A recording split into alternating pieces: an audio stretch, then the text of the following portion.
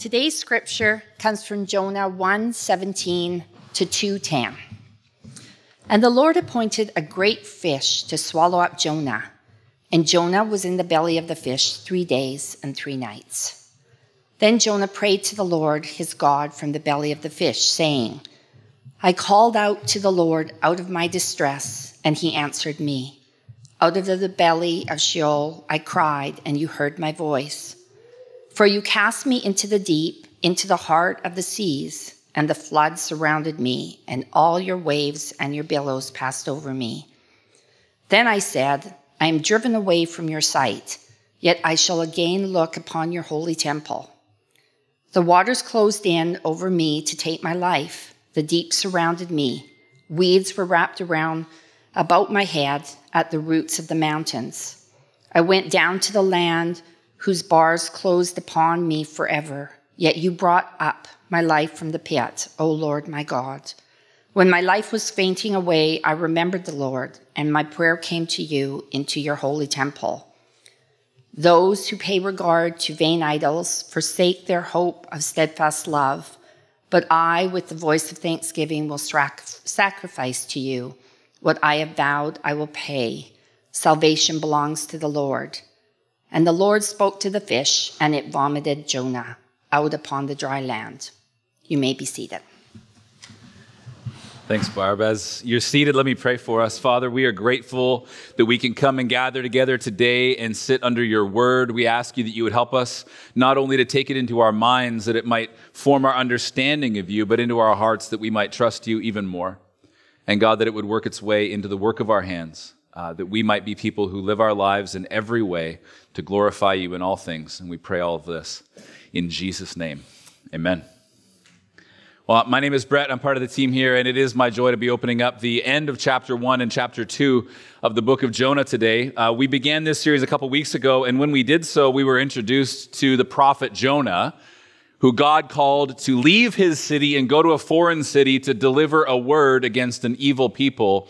And what we found is Jonah does the exact opposite. Jonah was called to leave and go, and he turned his back and went the opposite direction. Instead of traveling northeast to Nineveh, he went southwest to Joppa, and southwest to Joppa was not far enough away for him, so he bought passage on a ship to take him to the ends of the earth, to the city of Tarshish. And a couple weeks ago, we asked the question, why?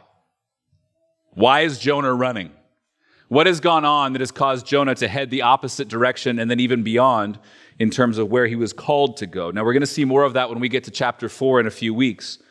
But ultimately, Jonah runs because Jonah doesn't trust God. He didn't trust that God knew what he was doing. He thought he could escape the presence of God, and he thought he would be better off if he was the one who was in control, and so Jonah runs. And last week, we saw that when he runs, he gets onto the ship, he goes down into the ship itself, but because God actually knows what he is doing, and because God is actually present there in the midst of Jonah's rebellion, and God is actually in control, bringing up about the events that will accomplish his will, God sends a storm. Last week we looked at the storm. The sailors that Jonah had hired to be his transit away from the call of God end up being his co-conspirators in his rebellion. And they eventually realize the real reason for the storm that they're in the midst of is the rebellious prophet they've got on board. And so they finally agree with Jonah that the best thing to do would be to toss him overboard. In their minds, in the minds of the sailors, Jonah's dead. In Jonah's mind, as he is tossed overboard into the storm, Jonah is dead. But what the sailors hadn't yet learned, and what Jonah had apparently forgotten, was that God had a plan, and that God was present in the storm, and that God himself was in control. Because even the rebellion and the storm itself, and the certain death that Jonah was facing as he sunk into the deep, even that could not stop the plans of God. And as you heard already read here this morning, Jonah's prayer, at the very end of Jonah's prayer, it says it all. It says in verse 9, salvation belongs to the Lord. In the minds of the sailors, Jonah's dead. In Jonah's mind, Jonah is dead. But in God's plans, it actually is just the beginning of a new start for Jonah. From this text today, what I want us to do is look at God's power, God's grace, and our humility. I want us to see God's power, God's grace, and our humility, but I want us to look at each of these three specifically as it relates to what Jonah prays in chapter 2, verse 9, when he says salvation belongs to the Lord. I think that text itself is the center of the passage that we're looking at today, and I think I could argue that the text itself is the center of the book of Jonah, and I think I could argue that the message from chapter 2 and verse 9 here in Jonah is the center of the entire story of the Bible. Salvation belongs to the Lord. So it's God's power in his saving work, it's God's grace in his saving work, and it's our humility as a response to what he has done for us. So first, look with me at God's power. God's power. Look at the text, chapter 1, verse 17. It says, the Lord appointed a great fish to swallow up Jonah, and Jonah was in the belly of the fish 3 days and 3 nights. Do you see the fourth word in the text? It says Jonah appointed. Appointed. Because this story is so unique, so wild, we see a great fish swallows up Jonah, and that's where our attention goes. It goes right to that act itself. But the point of the text being structured and written in the way that it is that we would see not just that the great fish comes and swallows up Jonah, but we would see that it was God who appointed the fish. Think of it like this. Probably you, like me, have a great YouTube algorithm directed at you. My YouTube algorithm's tight. I just get videos recommended that I like to watch. YouTube knows if it keeps feeding me videos of sharks, I will keep watching the ads before those videos. Yeah, I love sharks. I've had the opportunity to snorkel with black tip and white tip reef sharks. I've scuba dived with them. I had the opportunity to be in a cage in the water with great whites banging into the cage. This is awesome. I've loved sharks since I was a little kid. I think it was my grade 3 science project was on sharks. I like sharks. So YouTube knows because I like sharks, I'll watch their ads. So the algorithm is just pumping me shark videos right now. I don't know, I watched all the Shark Week clips that they posted, the ones where they're breaching, and you don't like sharks as much as me, it's okay. But I also got this video where this woman is telling the story of how a humpback whale saved her from a shark. Really, really interesting. It's not a new video, but it comes up regularly on my feed, and I like it. What happens is this woman who's a whale scientist is in the water, and this humpback whale for 10 minutes won't leave her side. It's pushing her. It's nudging her. Its pectoral fin is pushing her. He's pushing her with his nose. And she doesn't really know what's going on until she gets back closer to the boat, and she looks down, and there's been a tiger shark circling her. This whale protected her from a potential attack from a really aggressive tiger shark. Now, the point of the story is that when you're interviewing her later on, they're doing the interview, and she just says, nobody in the interview goes, God protected you from the attack of the potential tiger shark. She just says that whales are really kind to other species, which is probably true. I'm not a whale scientist. I like sharks. It's probably true. I don't really know. But the point is, it just sort of happened that this is the whale who was in the neighborhood, and whales do nice things. The point of the text is that you can't read it that way. Look at the text, verse 17 again. And the Lord appointed a great fish to swallow up Jonah. And Jonah was in the belly of the fish 3 days and 3 nights. The great fish did not just happen to be hanging out in the vicinity of the ship that is on its way to Tarshish that gets caught in the great storm. You have to read this seeing that God appointed the great fish to save Jonah. It's God who sends the storm, and it's God who sends the great fish because it is God who has a plan, and he is working out that plan according to his will and for his glory. This is not just sort of happen chance. Oh, look, a nice whale. No, you can't read it that way, and that's the point of the text. And it's not the only time we see this in the book of Jonah either. In our text, it says God appoints a great fish, but later in chapter 4 and verse 6, it says God appoints a plant. And then in verse 7, it says God appoints a worm. And then in verse 8, he appoints the wind. And the point is, God's power is seen in the way that he commands his creation according to his will. He's in control. This is about a revelation of God's power.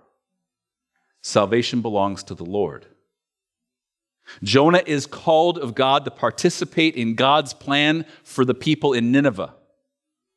But he runs the other way in disobedience. And the irony is, it is the great fish, and it is the plant, and the worm, and the wind who are all appointed to also participate in God's plan. But unlike the prophet who is disobedient, the fish, and the worm, and the plant, and the wind all obey. And that's the irony that we see. And if you read the book of Jonah without a sense of humor, you're going to miss out on half the fun. There's the irony right here in the text. Keep going. It says in Jonah 2, verse 1, then Jonah prayed to the Lord his God from the belly of the fish, saying, I called out to the Lord out of my distress, and he answered me.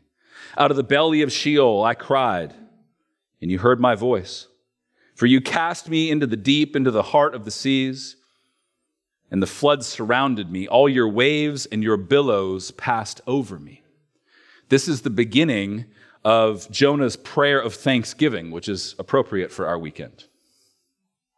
We have the story of Jonah being swallowed by the fish, and we have Jonah's prayer, and then at the end we have the result of God's action in the story.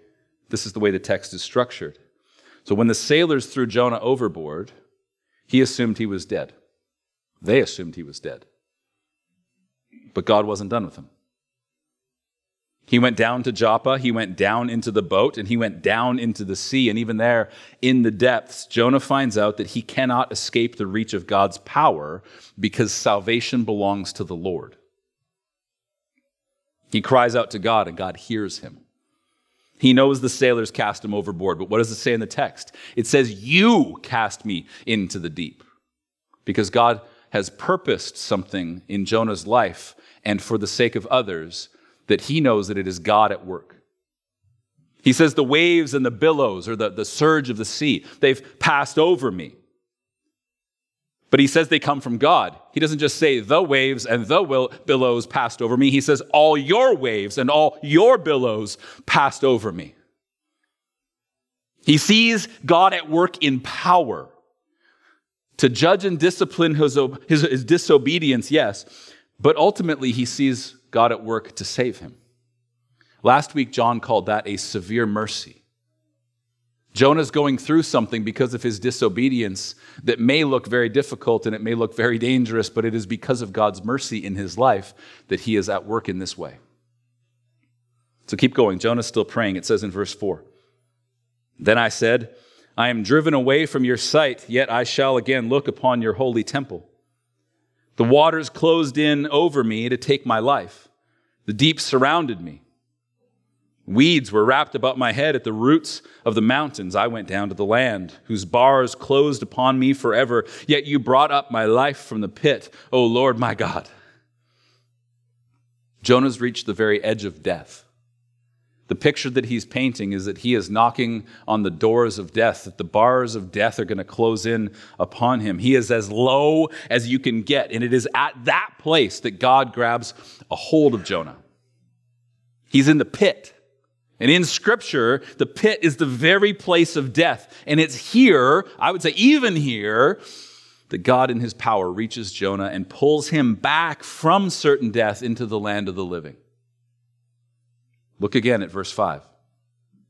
The waters closed in over me to take my life. The deep surrounded me. Weeds were wrapped about my head at the roots of the mountains. I went down to the land whose bars closed upon me forever. Yet you brought up my life from the pit, O Lord my God. Yet you brought up my life from the pit, O Lord my God. This is the turning point in the prayer. This is the pivot point. And I'm sure when Jonah's telling this story later on, he's got his friends back home, and he's like, boys, you're not going to believe this one. Let me tell you a story. When he's telling that story then, it won't be a prayer directed to God. It'll be a story about God.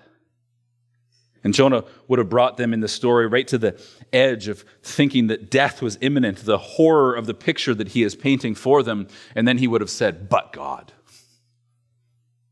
This is one of the but God texts in the Bible. They're all over the Bible. It's Abraham on the mountain with Isaac. It's Moses standing at the edge of the Red Sea with the Egyptian army coming in behind him.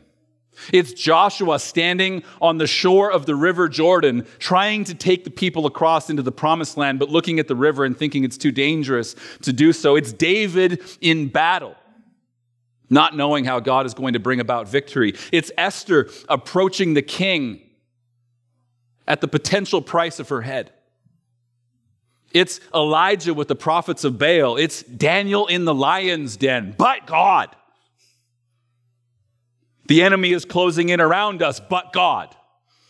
There was no way out of the situation, but God. We had all given up hope, but God. I thought I was beyond saving, but God. Romans chapter 5 picks this up in verse 6. It says, "For while we were still weak, at the right time Christ died for the ungodly. For one will scarcely die for a righteous person, though perhaps for a good person one would dare even to die. But God shows his love for us, and that while we were still sinners, Christ died for us." But God. Christ said he is his arm too short to save. This is what the prophets ask rhetorically. Is his arm too short to save?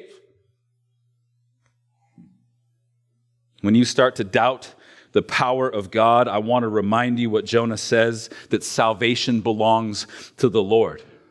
And if the rebellious prophet Jonah was not too far gone, and if Jesus' disciple Peter, who had denied Christ 3 times in succession, was not too far gone, and if Paul the apostle, who had persecuted and murdered Christians for their following of Jesus, if he is not too far gone, why would you think that you have somehow gone beyond the reach of God's power to save?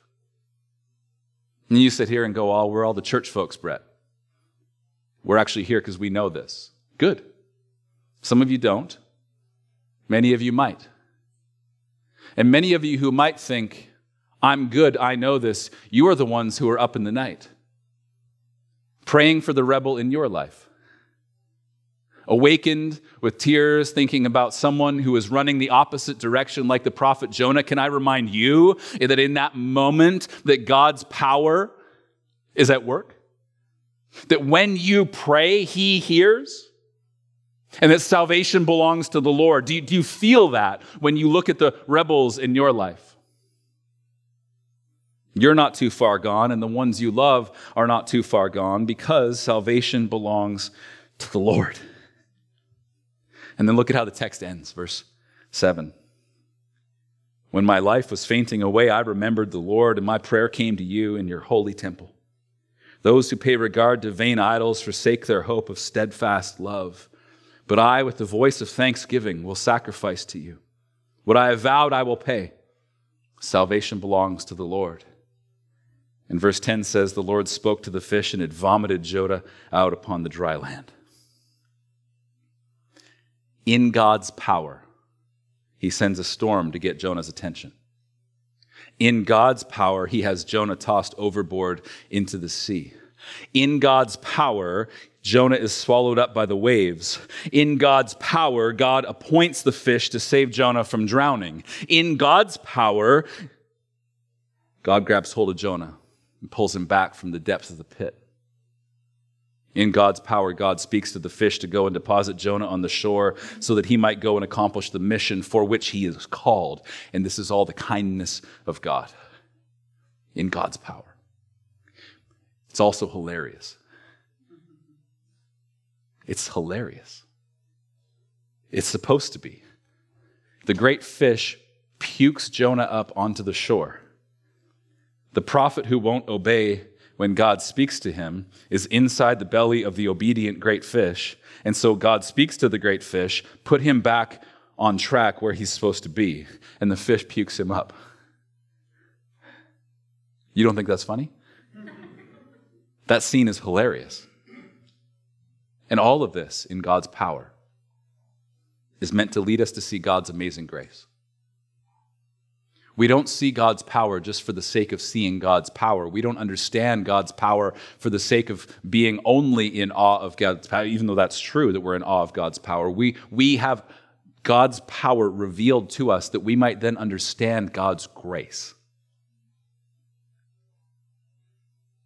When Jonah says salvation belongs to the Lord, one of the things he's saying is that salvation is not found anywhere else.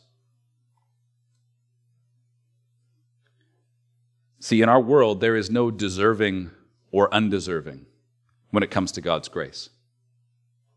There's only lost and found. There's no deserving or undeserving of God's grace. There are simply lost and found.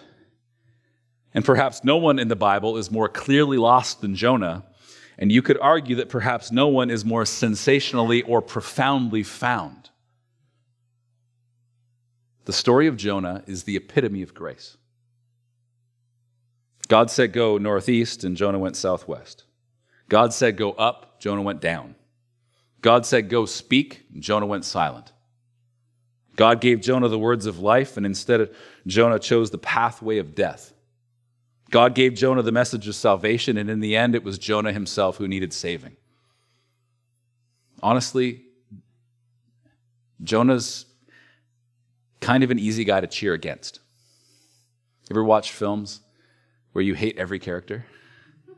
You know, you watch a show and you're like, every one of them are horrible. And then they start to reveal the backstory, and you're like, well, that guy did have a tough life. But he's bad. They're rebellious, disobedient, horrible people. But you start to see a little bit of their story, and you become sympathetic to the antagonist in the story. Jonah's kind of like that.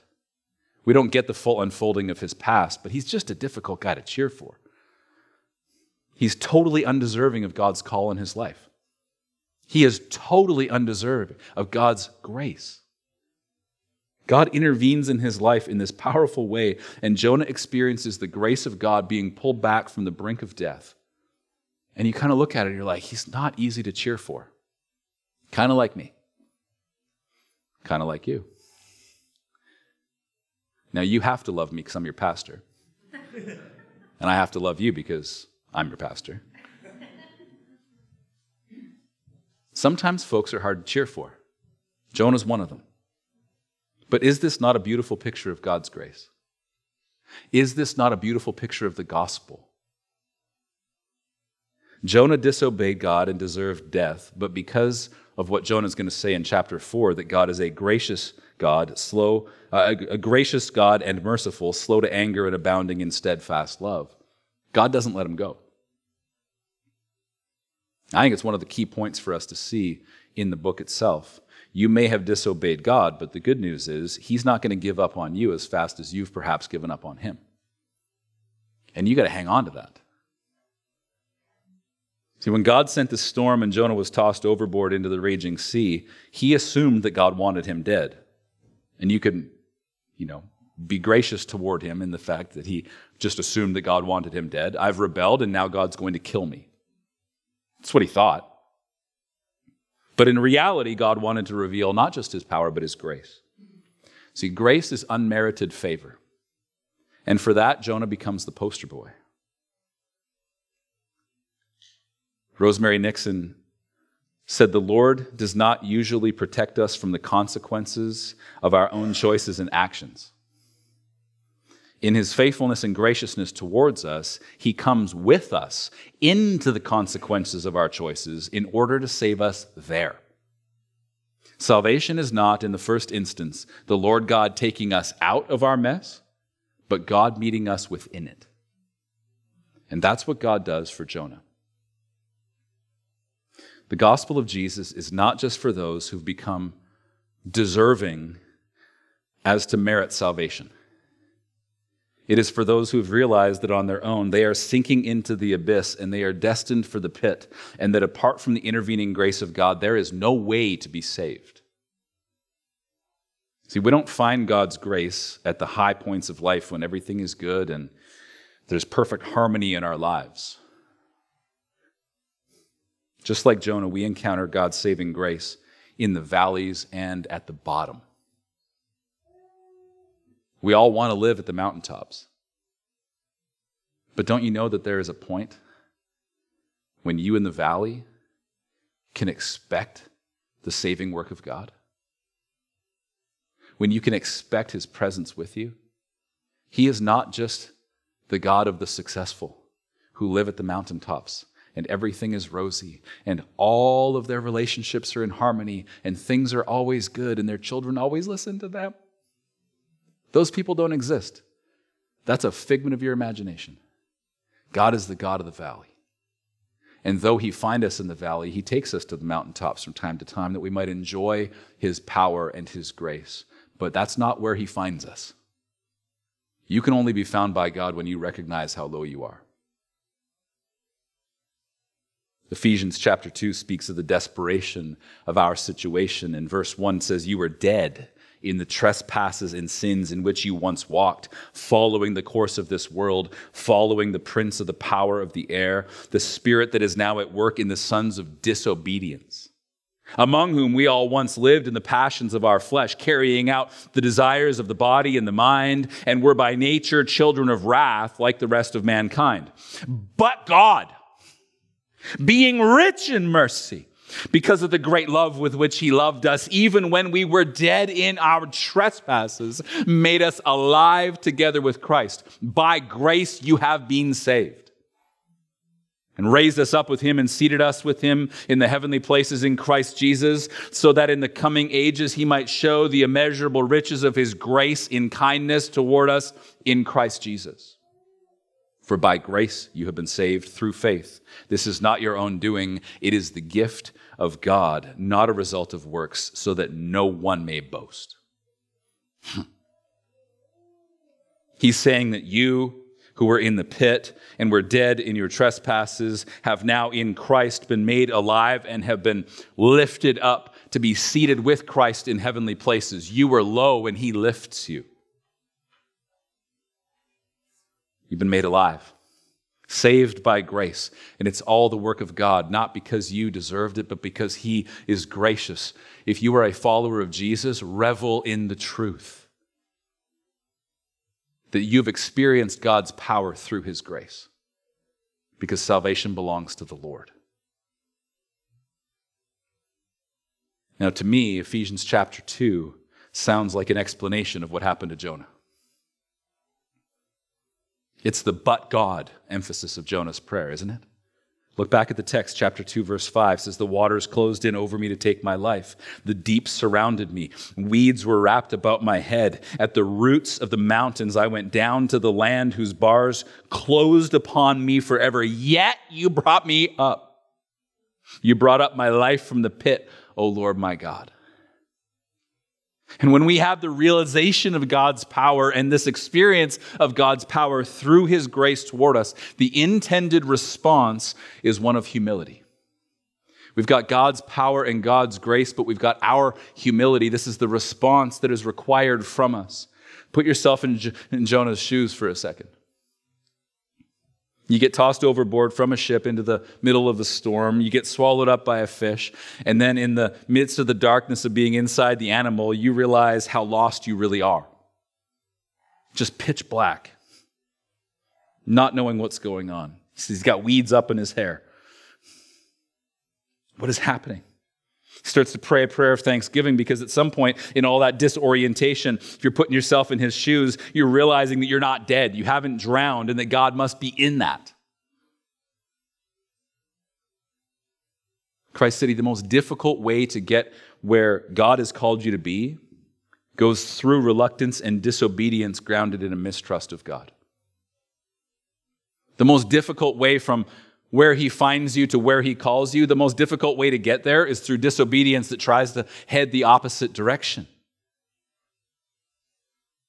And after all of that, Jonah's running in the wrong direction, buying a trip to Tarshish, getting caught in the storm, getting tossed overboard, getting swallowed up, and then getting vomited out on the shore. Jonah finds himself right back where he started, but now he's been humbled. He goes all the way around the mountain. His disobedience leads him in a circuit that takes him through ridiculousness and almost death, requiring God's power and grace to intervene. And then he ends up back where he started. This time, though, he's covered in whale goo. You know what I'm saying? Come on. Disobedience. It's not going to give you the fruit you hope it will. He was lost and he was as good as dead. He was desperate and in need of saving. There was no way he could have saved himself. He needed someone to save him. Christ said the same is true for us. In our pride, we think we are in control and we can live as we please. In our pride, we think we can earn acceptance and a right standing with God in our own strength. In our pride, we think we can do it on our own. But when we're sinking into the abyss of our sin and when we are trapped in the pit of our shame, we begin to realize that we can't find a way out and that we ourselves are in need of saving. When we have tried everything that we can think of in our own strength, eventually we come to the end of ourselves. And when we have exhausted all of our own best efforts, it is then and only then that we realize someone else needs to save us. Salvation belongs to the Lord. God sent Jesus to enter into the mess that we've made, to enter into the storm of our disobedience, that we might have a way out of it.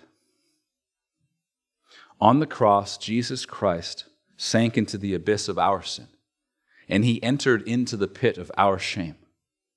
But he did not do so as a sinner himself. He did so as a substitute. This is grace. As our substitute, he pays the penalty for our sin in full. But you have to trust him. You have to recognize that you are in need. You have to recognize that you can't do it, try as you might, on your own. You have to recognize that you need someone to save you. This is the humility of our salvation. We need it. We can't do it on our own. We need another to save us. For those of you who have walked with Jesus for a long time, a very long time, you hear this and it's a balm to your soul because you're reminded once again of the goodness and the power and the grace of God in sending Christ on our behalf. For those of you who are newer Christians, you go, I already got this. I'm in. You need to understand that the gospel of Jesus is not just the entry point into kingdom life, it is the way. That you yourself maybe haven't experienced it yet, but you'll end up in the valley again. And God will grab a hold of you, and he'll draw you out of it, and he'll bring you back to the path. Because if you could be perfectly obedient, you wouldn't need Jesus. You can't be perfectly obedient, either before you become a follower of Jesus or after. This is what requires the repentance for our sin. Repentance is not just an initial entry point into the kingdom, it is an ongoing way of life. It is over and over and over and daily and daily and daily and sometimes multiple times a day, recognizing that you've missed the mark, that you've disobeyed, that you've missed it a bit, that you've not done the things that you should have done and you've done the things that you shouldn't have done, and you come back to God once again and say, I know that I am not outside the bounds of your power and I've not outrun the reach of your grace. Please forgive me once again and set me back on the dry land that I might walk the path you've called me to walk. Jonah's life is a picture. God's power, God's grace, our humility. Let's get low before him, that we might recognize how truly exalted we are, being saved and adopted as his own. Amen? Amen. Would you stand with me as we respond?